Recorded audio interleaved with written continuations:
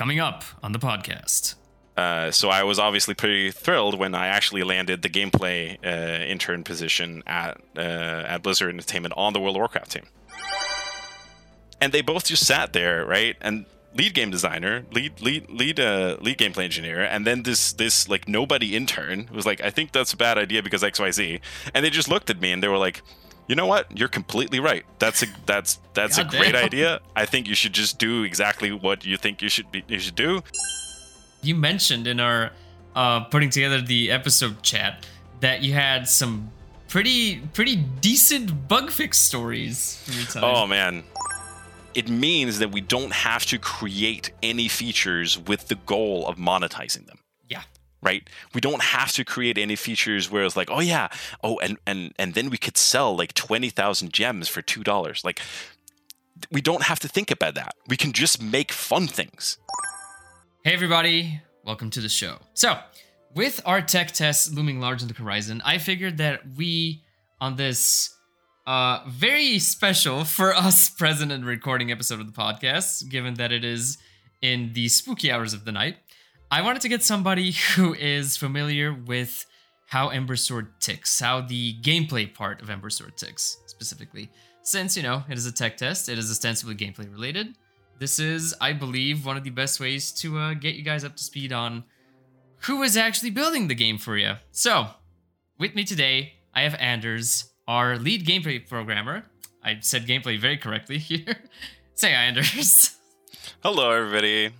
Right, so as this is a Meet the Team podcast, and you have a frankly fascinating life story, let's start with your background. Who are you? Where did you come from?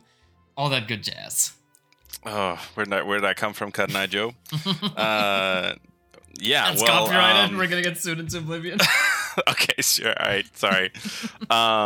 Man, how far back do you want to start? I am the youngest of four. Pretty incredible two parents with 20 years between me and the oldest. Which also means that my sister's husband has effectively been in my family longer than I have. Oh, God. Yeah. After doing the usual kind of grow-up stuff in Denmark, went through grade school. I spent a year in Chile, living with a Chilean family, without, my own family or anything along those lines when I was 15. And because of that, I speak Spanish fluently. Got back. I did high school, as everybody does. Spent 2 years in the military. Was actually supposed to go off on a tour in Afghanistan, but I got second thoughts. Mm-hmm. And then I was like, what I want to do. I really like math. I really like video games. You know what? I'm going to become a teacher because teacher have a shit ton of vacation. And then I could just play video games in my vacation time. Excellent. Brilliant, right? And then I'll teach Spanish and I'll teach math, and then I'll just play video games whenever I don't have to do any of that stuff. Teaching's super difficult. Not something that I'm very good at. And then people were like, "Hey, you like video games? Video games is just math, basically." I was like, "Oh my God, is it?" And then I started studying software engineering, and totally fell in love. This was the entire world is always gray. Like it's always it's always really hard to figure out what the right thing is and what's correct and all that kind of stuff. So having this software engineering that's just like, oh yeah, this 2 + 2 = 4 all the time, have that be like the main way to conduct my to conduct my work in the world. That was super great for me. So I studied in Denmark in a university in Denmark, and my girlfriend at the time got the idea that we should go study abroad for our masters. And I was like, cool, let's go have a look at what you can get. And I found one of the best computer programming, video game programming master's degrees in the world, actually, is in the U.S., at USC in California, Los Angeles. So I applied, somehow made it in, and did the first year there, which was pretty insane. How so? Well, it was. I had a really very like, especially the very first course. I actually think I should talk about that a little bit. The very first course was basically this absolutely brilliant dude called Artem Kovalos. He's a principal programmer for Naughty Dog, Nice. and then also teaches at USC. When he was an undergrad, he wrote his own game engine from scratch. Jesus. And he calls this like it's relatively basic. It doesn't really have a lot of content, but it has like some relatively good functionality in it. And then there's like a bunch of functionality that's also missing, obviously. So the course basically is that he gives you the source code to this game engine, and then every week you get a new task. Like, oh, there's physics doesn't exist in this engine, right? So I need you to create gravity. And then I need you to make bounding boxes for things that are static and don't move. And I need you to create spheres for everything that does move. And then things should obey the laws of gravity and not be able to pass through each other. You have a week. Go. You have a week, Jesus Christ. Yeah. And that was the entire semester, right? That was. It's just like, oh yeah, we want to like. We need you to like make like shadows. So go work on the vertex shader until you have shadows. You have a week. Like that was the kind of stuff that happened there. It was a very, very good course. It was really difficult. That was just one of the courses too. That was one of the imagine courses. I had 3. Did you sleep? No, I kind of Jesus didn't. Christ. No, it was. I learned so much from that master's degree. It was very, very, and especially that course. I owe that course very, very, very much. It was a great experience. Afterwards, there's I had kind of a little bit of military flashbacks where I remember we at one point were out and doing some kind of rehearsal or some kind of exercise, in the military, and it was like February. It was like probably 2 degrees, and we had just done a water crossing, so everybody just was completely wet to the bone, and our orders were to sit down and secure the point, right? And we just lay down super cold at shit o'clock in the night, 2 degrees, and I remember thinking to myself, like, this is going to be really funny afterwards, like in a couple of months or weeks, this is going to be really funny to talk about. That's exactly how the Prime Engine course was too. It's like afterwards, it's really funny to talk about, and there's so many things I learned from it. But boy, was it hard. Yeah, it was really difficult. Anyway, the way universities kind of work in the U.S., at least it's different from Denmark, is you do your schoolwork all the way through the semester. All the way through the year, and then in spring you start applying for internships. And then you actually work your internships full-time over the summer, as opposed to Denmark, where you kind of do part-time thing over a longer period of time. And sent off a bunch of different applications to a bunch of different places. And to this story also is obviously that I've played World of Warcraft since release. Played it a ton. Easily the game that I've sunk the most hours into. So I was obviously pretty thrilled when I actually landed the gameplay intern position at Blizzard Entertainment on the World of Warcraft team. Whenabouts was that? That was 2015, the summer of 2015. So that was like they were getting ready to release the Hellfire Citadel patch. Hellfire Citadel raid in Worlds of Draenor, and I got in and was basically told all about Legion and all the different things that needed to happen there, and did a bunch of basically worked on Legion for the entirety of my internship, which was awesome. It was so good. I had sky high expectations, and they were absolutely blown out of the water. It was amazing. It was really, really great. And thankfully they felt the same way, because I had my 3-month internship, and then like 2 months after my internship ended, they sent me an offer for returning full time after my master's was done. Nice. Yeah, so that was super great. And what's even more funny actually is I talked about how I did like the super crazy 3 courses during the first semester. I actually ended up having done way too much of my master's degree. So Is that so even in a this, thing? yeah, it's because you have to like you have to complete a certain amount of points in order to like to fulfill the requirements of the master's degree. Right. And I was not over the limit, but I was like approaching the limit. So I found out that during the spring of 2016, I was going to have 1 course every second Thursday from like 4 to 8 in the evening. So I wrote back to the World of Warcraft team, and I was like, hey, you know, if you want to do like a second internship, but just like for the spring, I mean, I'm not doing anything else.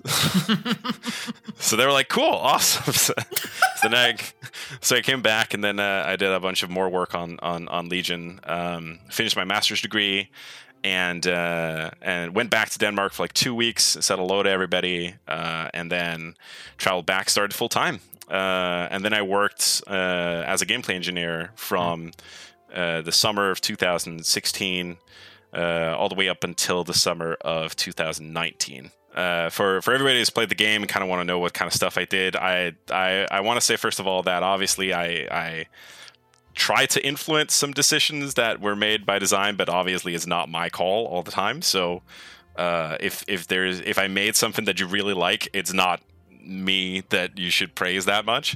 If I made something that you really disliked, then I'm sorry, but again, it's not really that, like it's not that I don't want to take responsibility for my actions, but yeah. I gave feedback, but ultimately it was not my call, right?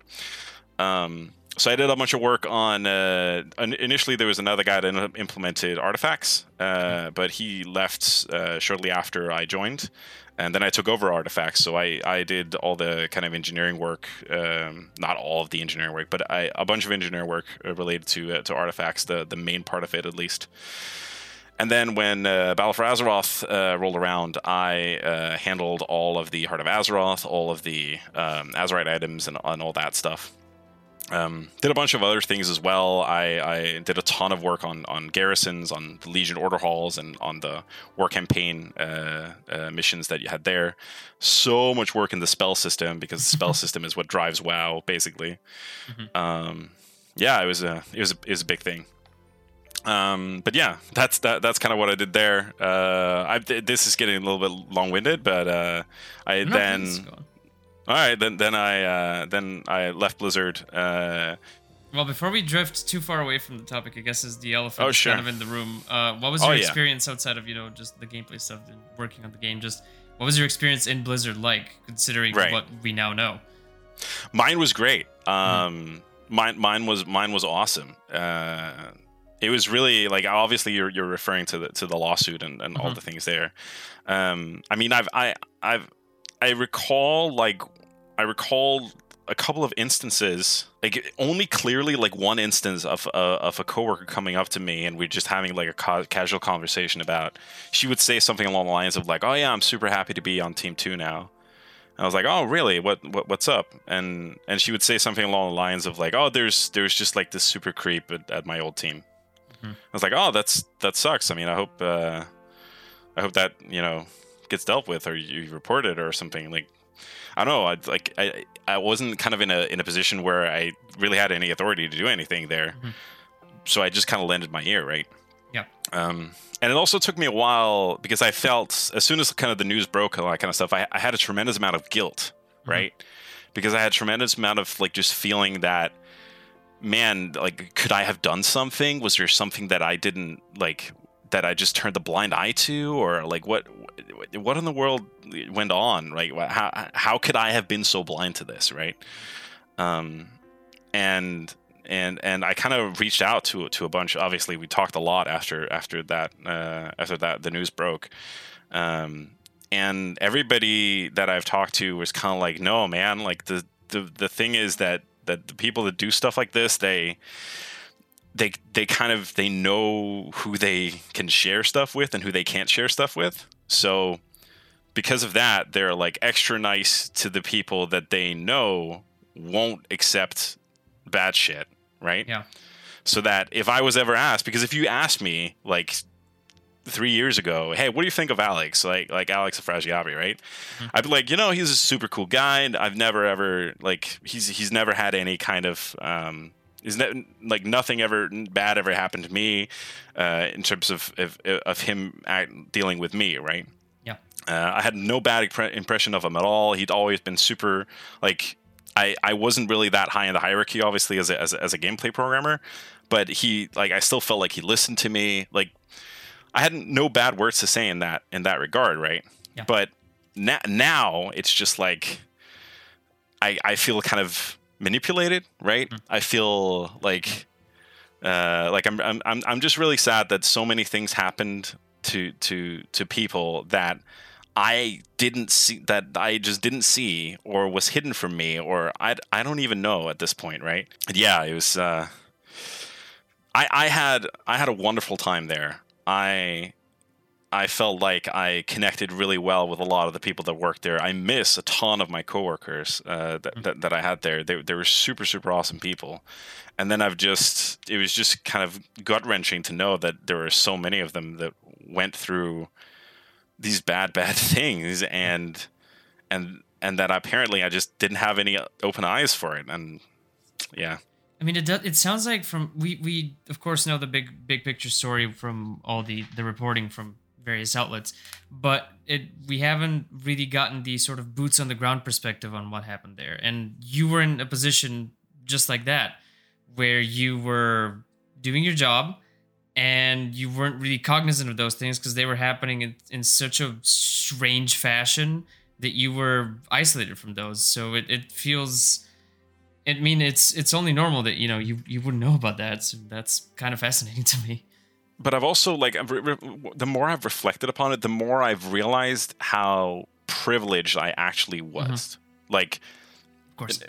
I was, because I felt treated well. I felt like I was listened to. I mean, I honestly, I have a super, super great, kind of relatively short story here, which is, I was asked when I did my very first internship. I was called into a meeting to get some extra tasks because I'd run out of tasks.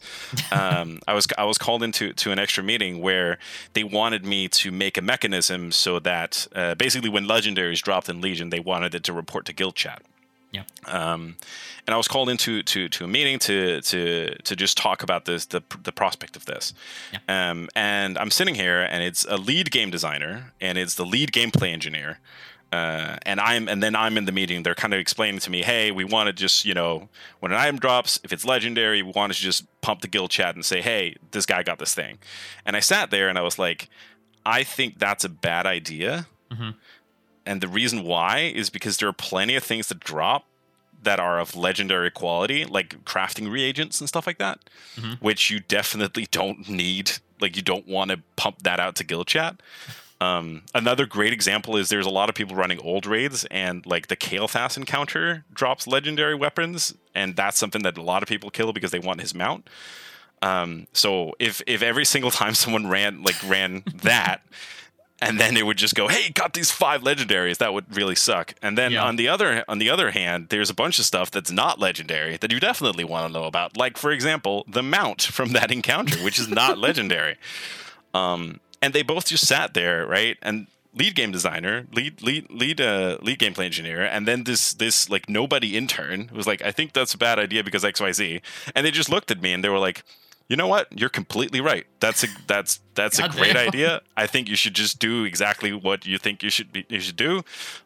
Your solution sounds great. Let's just go with that, right? So that's what I experienced, right? And I've come to realize that being in that position and being treated like that apparently was a place of privilege, mm-hmm. where I thought it was commonplace, right? I thought that was how people were treated, but yeah, apparently I just had it really good there.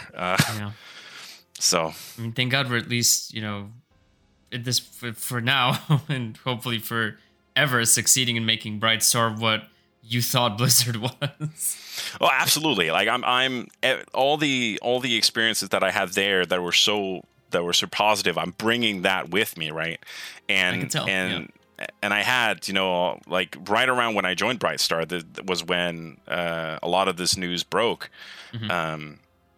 And I had a lot of talks with Mark, obviously, about this, where I was like, I want you to know that I want to talk about this, and I want to make sure that nobody feels like this, and I want to make sure that nobody looks at me, because the other thing was also that I had a bunch of colleagues or former colleagues at Blizzard who'd moved on to other studios, and suddenly their colleagues at the other studios were like, "Oh wait, you're a Blizzard person." Yeah. Are you a person that like inappropriately touches women, or are you a person that does XYZ? Right? They started to get, like, people were feeling the effects in the other jobs simply because they'd worked at Blizzard at some point, right? So I talked to Mark about this, and I was like, I want you to ensure you that I don't want that here, obviously, and I want to fight as much as I can to make sure it doesn't happen. And I want to be 100% transparent that anybody that has any questions about this, which is also why I'm happy to talk about it now, is welcome to come and talk to me about it and get my perspective. And I want to sit down and tell you, like, that I am obviously against this, and I want to make sure that we create a culture where stuff like that is so unacceptable that you just get thrown out immediately. Absolutely, amen to that. Yeah, I really appreciate you sharing this. Yeah, and Mark was very, very like, we basically sat down and was like, "Yep, I think that's completely correct. I completely agree with you." Like, it sounds like this was like my idea, my doing anything, but I actually think that our entire conversation was just us saying, yes, I think this, and then the other person would go, yes, and in addition this, and then the first person would be like, yes, and in addition this, yes. So it was just a long line of us agreeing with each other that that this is something we should fight. So sounds like a good fit. It was great. to bring it to something more positive, you mentioned in our putting together the episode chat that you had some pretty decent bug fix stories from your time. Oh man, big games. There's a lot of really fun things that happen there. I think I have two kind of really fun bug fixes that I really enjoyed, that I thought were really cool. The first one it happened during Legion Alpha. And this is totally publicly facing because of what happened, but it's great. There's this mechanic in World of Warcraft where if you're a hunter, you can tame pets. Okay. So you can go and you can tame like a spider or a bear or something. And then later it evolved to that you could have these rare tames where you had to like do something special in order to make sure that you could tame this thing. And for Legion, there was a designer that made a exploding sheep. So the idea, so you sit down, you tame the thing, and when you tame it, then you can't move. You have to tame it for a certain amount of seconds, and then you can't move. And the thing with the exploding sheep was, if it ever got to you, it exploded and killed you. And then once then it would become a normal pet, and that would not be like its attack once you got it or anything. But the idea was that you needed some kind of like slowing mechanism to make sure that it didn't get to you for the duration of the tame, and then congratulations, you had the thing. Okay. However, there was a bug in the code for when you summoned a pet, which was the first time you summon a pet, for like the first frame, it would still think that it was a creature. Oh, just for the first frame. Oh, you know exactly where this is going.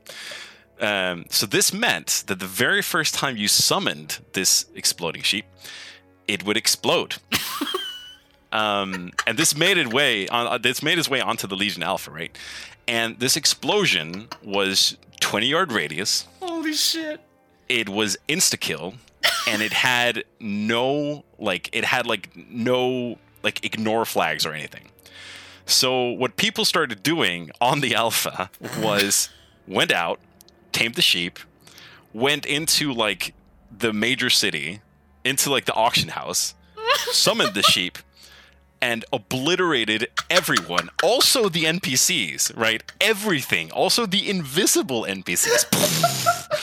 Right? And everything broke, and it was it was complete mayhem for like the amount of time that it was up. I think it was like a week or something. They fixed it pretty quickly because they couldn't get any test data, because the only thing people did was like, I'm gonna go in, I'm gonna tame the sheep, I'm gonna go into a raid, the like new boss fight, all right, summon the sheep, cool, boss dead. Like it was absolute madness. Yeah, that was God.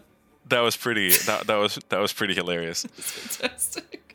It was great. Yeah. The other one that I find really funny is World of Warcraft is, as I said previously, is basically built on spells. If you've kind of looked into Wowhead and some of those sites, you'll notice that I think it's either approaching 300,000 spells or it's over 300,000 spells at this point. Jesus. Like everything is a spell, right? When you summon your mount, every mount that you know is a spell. Every pet you know is a spell. All of your professions are spells. Like all those different things are spells, right? When you create a new spell, it has a spell type, a spell school, if you will, right? There's the Holy School of Magic, there's Unholy, there's Nature, Fire, all those kinds of things, right? Okay. So when you create a new spell, the default school is physical. Mm-hmm. So most spells in the game are physical because that's the default, right? And there's the concept of chaos damage as well. So chaos is all schools, right? Yeah. And so that's kind of the precursors to this. We had an issue where we were getting crashes because we were trying to save a certain amount of spells that were on cooldown. So a player can, when you get interrupted, your stuff goes on cooldown, or just when you use an ability, it can go on cooldown, right? Mm-hmm. And then when we save the player, we're like, hey, what spells are on cooldown? And, like maybe you use a couple of cooldowns, maybe you have like some kind of like profession where you could do something once every 24 hours, right? So usually the numbers are not that big, right? Mm-hmm. But we were getting crashes because people were trying to save having over 1,000 spells on cooldown. And we were like, what in the world is going on? Like, how is this? And we put in some logging, and we were trying to figure out what was going on. And we figured out this only happened in arenas. And we went in, and I kind of did some logging in there, and we figured out that demon hunters have a spell which is called Fel Barrage, which is supposed to be chaos damage. Mm. And because of that, they just put all the schools on it, right? But Fel Barrage is channeled, so it can be interrupted. Oh, no. So Fel Barrage being chaos damage, or having the physical school, that meant that when you interrupted Fel Barrage, it would put all the different schools on cooldown, including physical. So all of your professions, all of your mounts, all of that, right, instantly went on cooldown. And so if you had a demon hunter, did Fel Barrage in an arena, he gets interrupted, and then he dies immediately afterwards. So the arena ends. Now it's like the arena ends, somebody got some amount of rating, let's save the player. So it only happened in these very specific instances where demon hunters were casting Fel Barrage, and then everything that they knew at all was trying to be saved as being on cooldown, and the entire system was just like, no, I can't do that, and it just broke it entirely. And the funny thing about that is like the fix was so simple, right? It was like, yeah, cool, Fel Barrage is chaos damage, but it's not physical. And they just removed physical from Fel Barrage. Everything was fine. Never crashed again, right? It was glorious. Actually, I really have one final one, because this was very near and dear to me, and I spent so long, and it was so stupid. Sure. I worked on when we did Battle for Azeroth, we converted all honor from being character based to being account based. Mm-hmm. So part of this was all the honor that you already earned on characters had to be converted into account based, and the way we wanted to do that, instead of doing a database migration, was when you logged in with a character, we would take all of your all of your character-based honor and then turn it into account-based honor. And obviously this was super prone to like, failing and like something went wrong somewhere because we need to communicate between a bunch of different servers and stuff like that and databases. So because of that, I built a pretty solid state machine to make sure that everything went well. And if anything went wrong, that it would roll back correctly and all that kind of things. Right. Yeah. And, we launched the pre-patch and more or less everything went well. Right. Okay. We got a bunch of warnings and a bunch of like I couldn't do this, which was exactly what we expected, and it rolled back characters, and the next time they logged in, everything was fine, right? Yeah. Except there were very, very few instances where it would repeatedly, for just a couple of characters, it would repeatedly fail. Every single time they logged in. We're talking like it was very, very small amount, right? It was in the like hundreds of players. When we're talking about a game that has millions of characters, then that's like peanuts, right? But there were still like hundreds of characters where it just continuously failed, and I was so frustrated. I was like, oh man, how am I? What is going on? What is wrong here? And I put so much logging in, and I tried to get telemetry to give me the answer what was going on here, right? And the way it was implemented was that you basically had two different currencies here. You had honor, and then you had honor level. So you earned honor, and then when you had enough honor, then it would turn into an honor level, right? And because of that, I had like macros for this is the currency for this is the currency for this, and then I put a bunch of stuff in there and made sure that they were reused correctly, right? Yeah. Except there was one instance. So I spent 3 weeks, right, putting in logging, reading through logs, and like putting in more logging, and then like going to like the place, the person, right, and exporting their character and logging into their character on my local machine, and like so many different things to try and figure out what is the thing that's going wrong here, and I could not pinpoint it. I could not figure it out. Until finally, 3 weeks later, there is one server engineer that writes me, and he goes, "Hey, by the way, you have this function in this part of the like the rollback where it's called like rollback honor level, but the macro you're using in there is honor."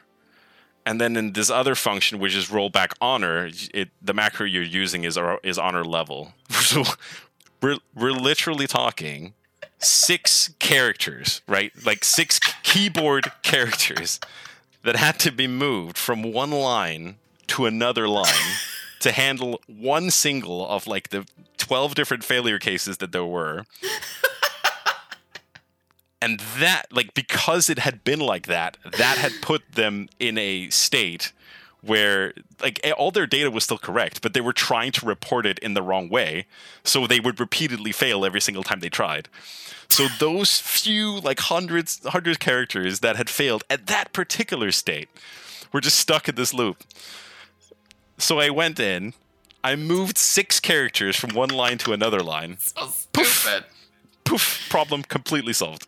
You were right, that was really stupid. I can't believe you sent people to limbo with a typo. It was so terrible, man. There were so many. There's a bunch of great bugs that I could talk forever about this. I think we could have a special episode of just bug reporting. Oh, absolutely, dude. One of the guys that worked on the gameplay team used to work on The Sims. Dude, he has some gold. Like absolute gold, man. Oh, you need to get some of that gold so you can retell it with his permission. I would be very much down for like a bug reporting podcast. Yep, I would too, man. It's a ton of fun. So bringing it back to sort of the present, how did you end up joining Embersword after all that madness? The reason why I left Blizzard was not because of the company itself. It was actually because I need to go back to Denmark.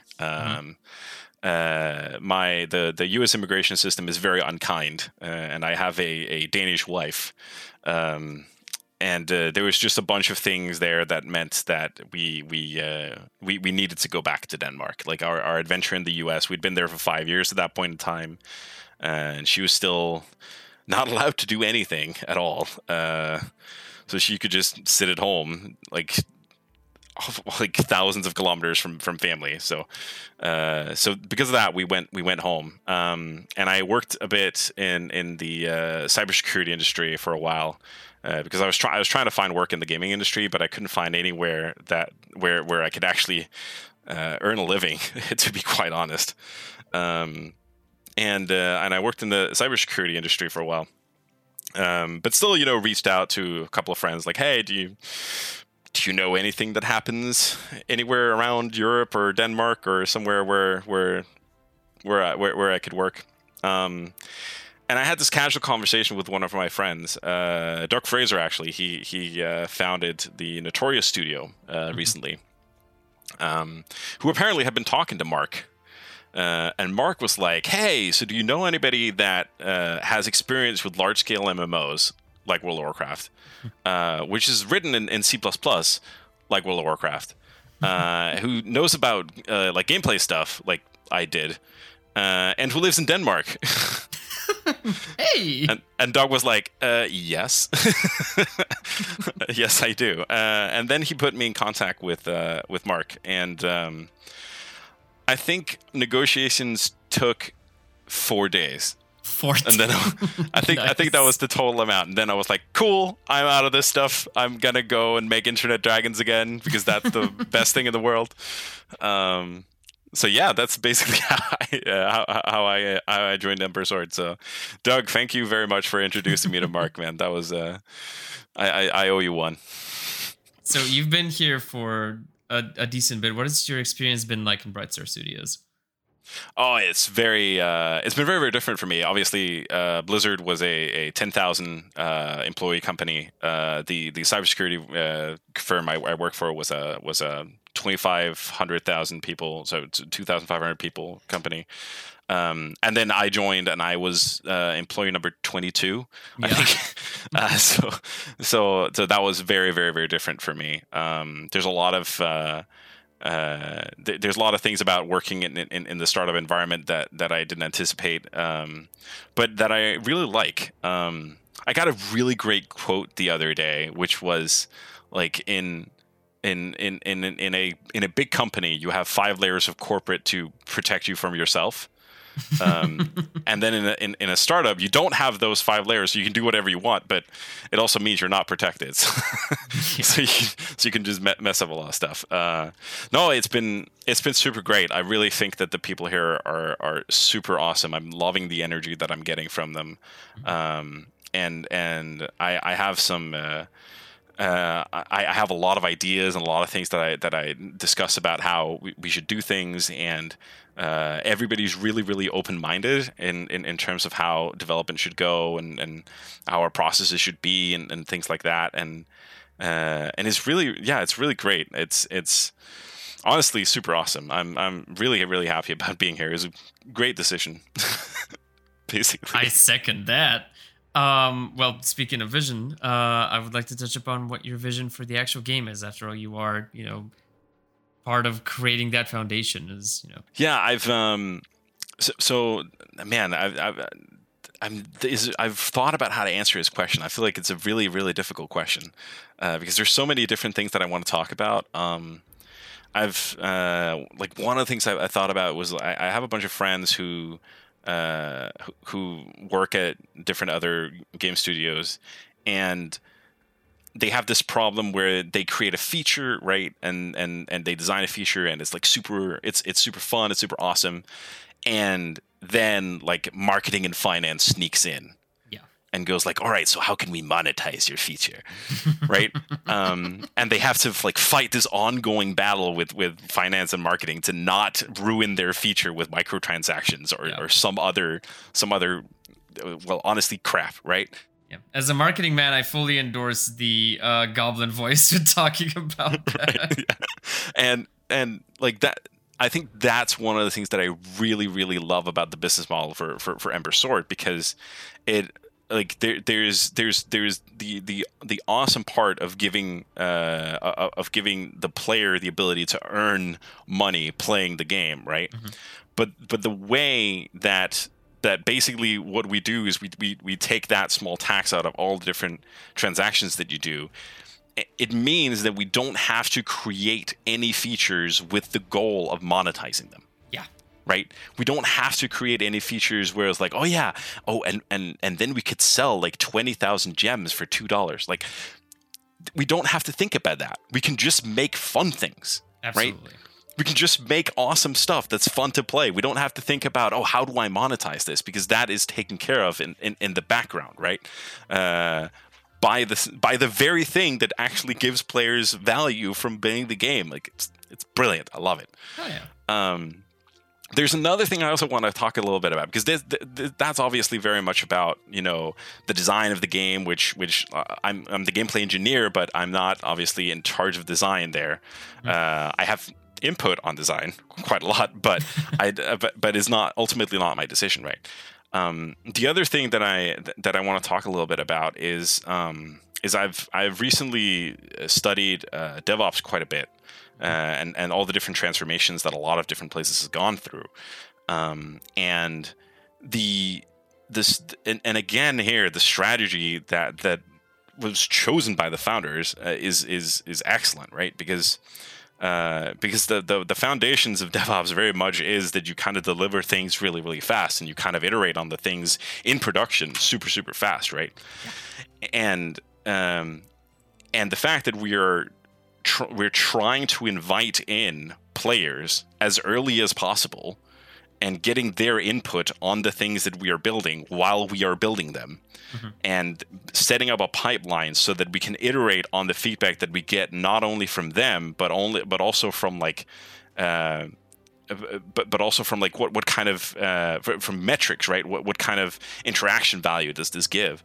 Like I think that's super, super great, because it allows us to it allows us to fine tune what is fun much, much faster, and get that feedback from the community and the things that we want. Like, yeah, it's just really, I'm really inspired by a lot of the success stories that DevOps have, especially like pointing out things like Etsy and Netflix and things like that. But having that apply to kind of a game development area, to use it not just to like, how do we increase sales by doing experiments in production, but how do we increase player engagement and fun? Like, and once again, we don't have to worry about monetizing the player engagement, because that's just already taken care of, right?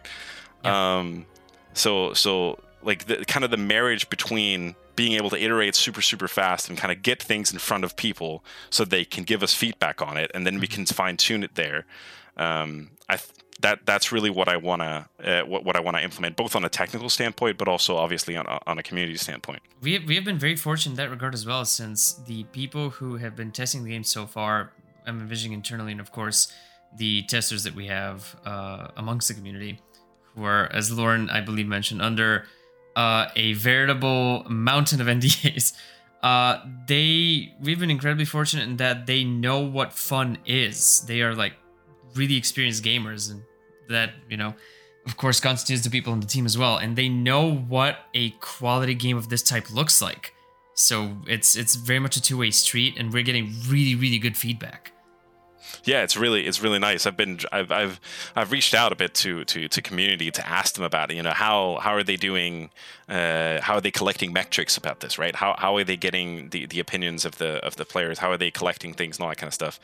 And the community was just like, yeah, we do this. And I looked at it, and I was like, oh, okay. I'm just gonna let you do your thing, because you obviously have it completely under control. Like that's that's excellent.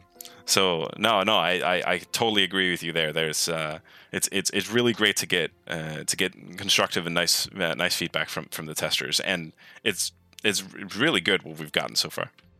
Mm-hmm. Was there any other avenue that you want to talk about in terms of your vision?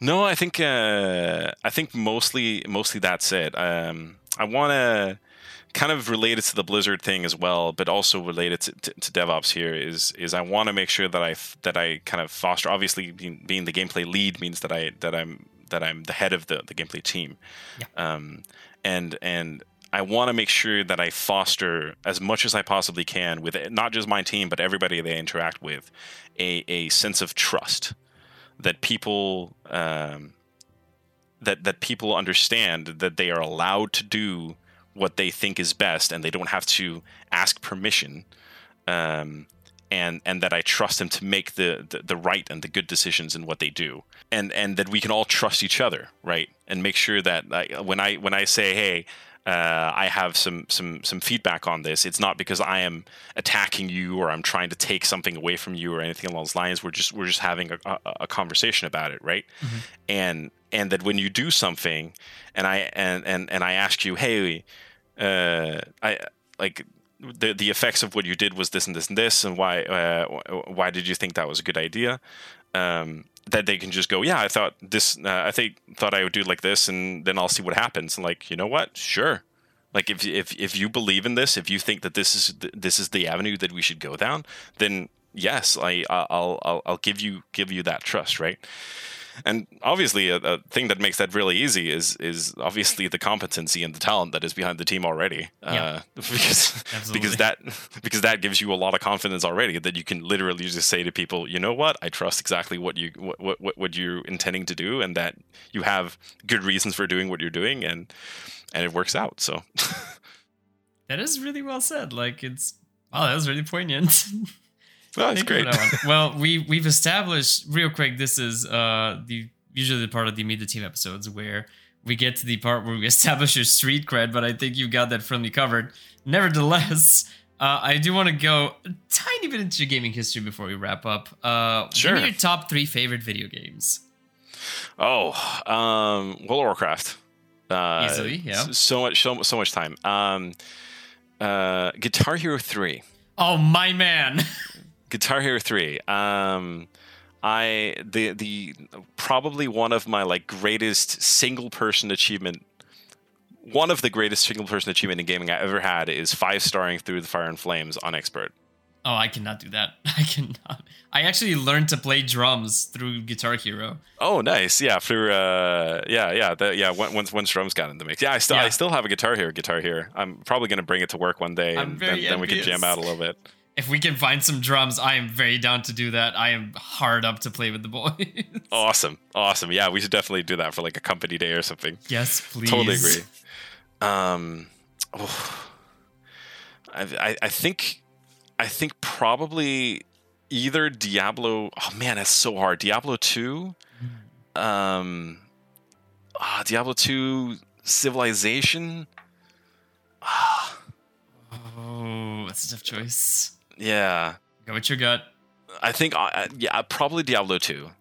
Fair enough. Mostly, probably because of the amount of hours that I sunk into this. And obviously also once Resurrected came out, that I played a bunch of that too. Mm-hmm. But I think that's my list. Probably World of Warcraft, and then Guitar Hero, and then Diablo 2. That is very solid. Yeah. You said a bunch of hours. What is your longest gaming session? Oh, so starting in Cataclysm, when Cataclysm released, I started a tradition of playing, logging in, and then playing until I was max level. So for Cataclysm, it kind of just happened spontaneously. I went there. I remember I went there at at 22. And I bought the game, and I went to this was back in the days where you went to GameStop to buy the thing, right? Went back, I installed it, and then I started playing, and I stopped. I started playing at midnight when the servers were up, and I stopped at some point after midday. This repeated in Mists of Pandaria. This repeated for Warlords of Draenor. Warlords of Draenor, however, had a bunch of server issues, and it repeated again for Legion, and for Battle for Azeroth. I tried to do it for Shadowlands, but I I'm too old at this point. I can't do all-nighters anymore, and especially not with 2 kids. I think the longest one was probably Mists of Pandaria, because Mists of Pandaria, I logged in, I played, and then I was in the lead. I was actually on the way to becoming Realm First level 90 Priest. Yo, nice. And then my internet cut. No! I know, and my internet was cut for like an hour. Oh, come on! I know, right? And it took me half an hour to figure out that it was probably a good idea to just stream internet from my phone and then keep playing, which is what I did, right? And I ended up losing by, I think, 19 minutes. Oh, that is something nonsense. Along those lines. Yeah, it was horrific. It was terrible. But I was so pissed that I was like, you know what? I'm just fuck this. I'm gonna go and outgear that living crap out of this guy, right? So after I'd done a full gaming session and everything had gone through there, I was like, now I'm going to go do dailies. I'm gonna go do dungeons. I'm gonna go get all the gear and make sure I'm ready for the raid as soon as possible. And I like collapsed in my bed and like. In the evening of that day, that was probably like a 22-hour gaming session or something. It was pretty ridiculous. Nothing motivates a person like gamer rage. How not healthy are we talking? Did you supplement with gamer juice? Did you chug the energy drinks? Oh, I had a brilliant. I like at the end I had a system, right? I had my all my Cokes that were lined up and make sure that I could drink my Coca-Cola. I bought frozen pizzas because frozen pizzas you just throw them in the super grid. Another thing that I started doing, which is amazing, is spring rolls, the Loon spring rolls. Just take like a bag of 8 of those buddies, put them in the oven for like 25 minutes, and then take them out and just eat them by hand. Yep. Okay, anybody who wants to get in shape, do the opposite of what he just said. yeah, just exactly. Not that. That's also why I'm saying very bad idea to actually do this. This is not good for your health. And to round this madness up, what is your fondest gaming memory? Oh, that's hard. I think it's probably a tie. It's probably a tie. I think it's probably a 3-way tie. Mm-hmm. Which sounds kind of crazy, but I think killing the Lich King in WoW, that has a really, really high standing. That was the first time I led my own guild. It was the first time like that my own little group there. That was amazing. That was a really, really great feeling. And killing bosses still feels great, but it doesn't compare to like killing my first kind of end boss as a leader there. Mm-hmm. The second one is beating through in the Fire and Flames. Either beating it or the 5-star run. Like those two things were really, really, really, really close. And the last one, and I kind of want to throw a little bit more gamer cred here. But in Legion. So Legion is a very special place in my heart, obviously, because I worked intensely on Legion while it was live, right? Yeah. But during Legion was a period of time where I lived alone. My wife lived back in Denmark at that point in time. Well, girlfriend back then. So I had all the time of the world. So what I did was basically, I worked, and then I went home, and then I played World of Warcraft, and then I went to bed. And then I got up, and then I worked out, and then I went to work, and then the entire cycle repeated, right? So there was this thing in Legion called the Mage Tower, where they were really, really difficult individual challenges, one for every single spec in the game. There was like six challenges, 6 or 7 challenges for all the different specs in the game. And there's 36 specs in the game. Oh. So this required you to level all of the classes and be proficient in all of the different specs in order to go through them. And this was around the time where you could actually do Facebook streaming directly from in-game as well. Mm-hmm. And I streamed all of my attempts on the Mage Tower for every class, every spec, and ended up completing it. Every single class, every single spec, I have all the Mage Tower appearances. And I have like the documentation, right? I have all the videos. You have receipts? Of me, of I have receipts, right? I have all those. And it's really fun because I have Facebook memories turned on. And it'll pop up, right? It'll go like, hey, 6 years ago today, you were grinding Fury Warrior, trying to beat the Mage Tower, right? So it earns a really high spot because of Legion is just very dear to me, Yep. and it was really difficult, and it was a lot of fun to do that with all the different specs. But I just get to rewatch it every year now, which is awesome, right? So Which is super great, and I could just look at it and be like, oh yeah, that was so fun. That was that was great. Yeah, it's super fun. I don't have that much time to play. As I said before, at that point in time, I lived alone and all that stuff. And now I have 2 kids, 2 kids and a wife. So I still play video games, obviously. It's what we do when we work in the industry, but I don't have anywhere near the amount of time that I used to have. So yeah, but that's what makes this memory special. Yeah, exactly, right. So I can always return to, but like, oh man, remember when I just completely no-lifed it? Just worked and gamed, and that was it.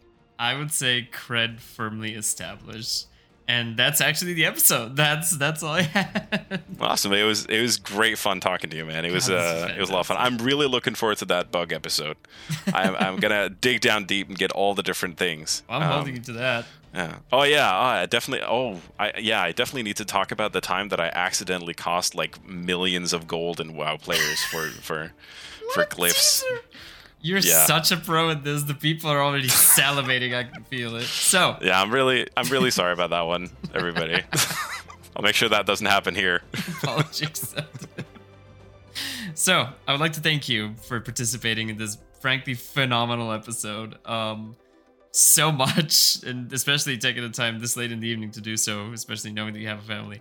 I would like to thank everybody for listening and joining us on this awesome journey. And we're gonna catch you next time. Goodbye, everybody. Goodbye. Thank you very much. Hey you made it to the end. Congratulations! That must mean you like us enough to want more, right? Well, good news! We're all over the internet. Go to embersword.com and subscribe to our newsletter for a chance to play the game early, as well as the latest interesting tidbits on the game and the team. Join our lovely Discord community over at discord.gg/embersword. Follow us on Twitter and Facebook at PlayEmbersword for regular updates on what we're up to. And remember the basics. Drink water, be kind to each other, and spread the word about Embersword.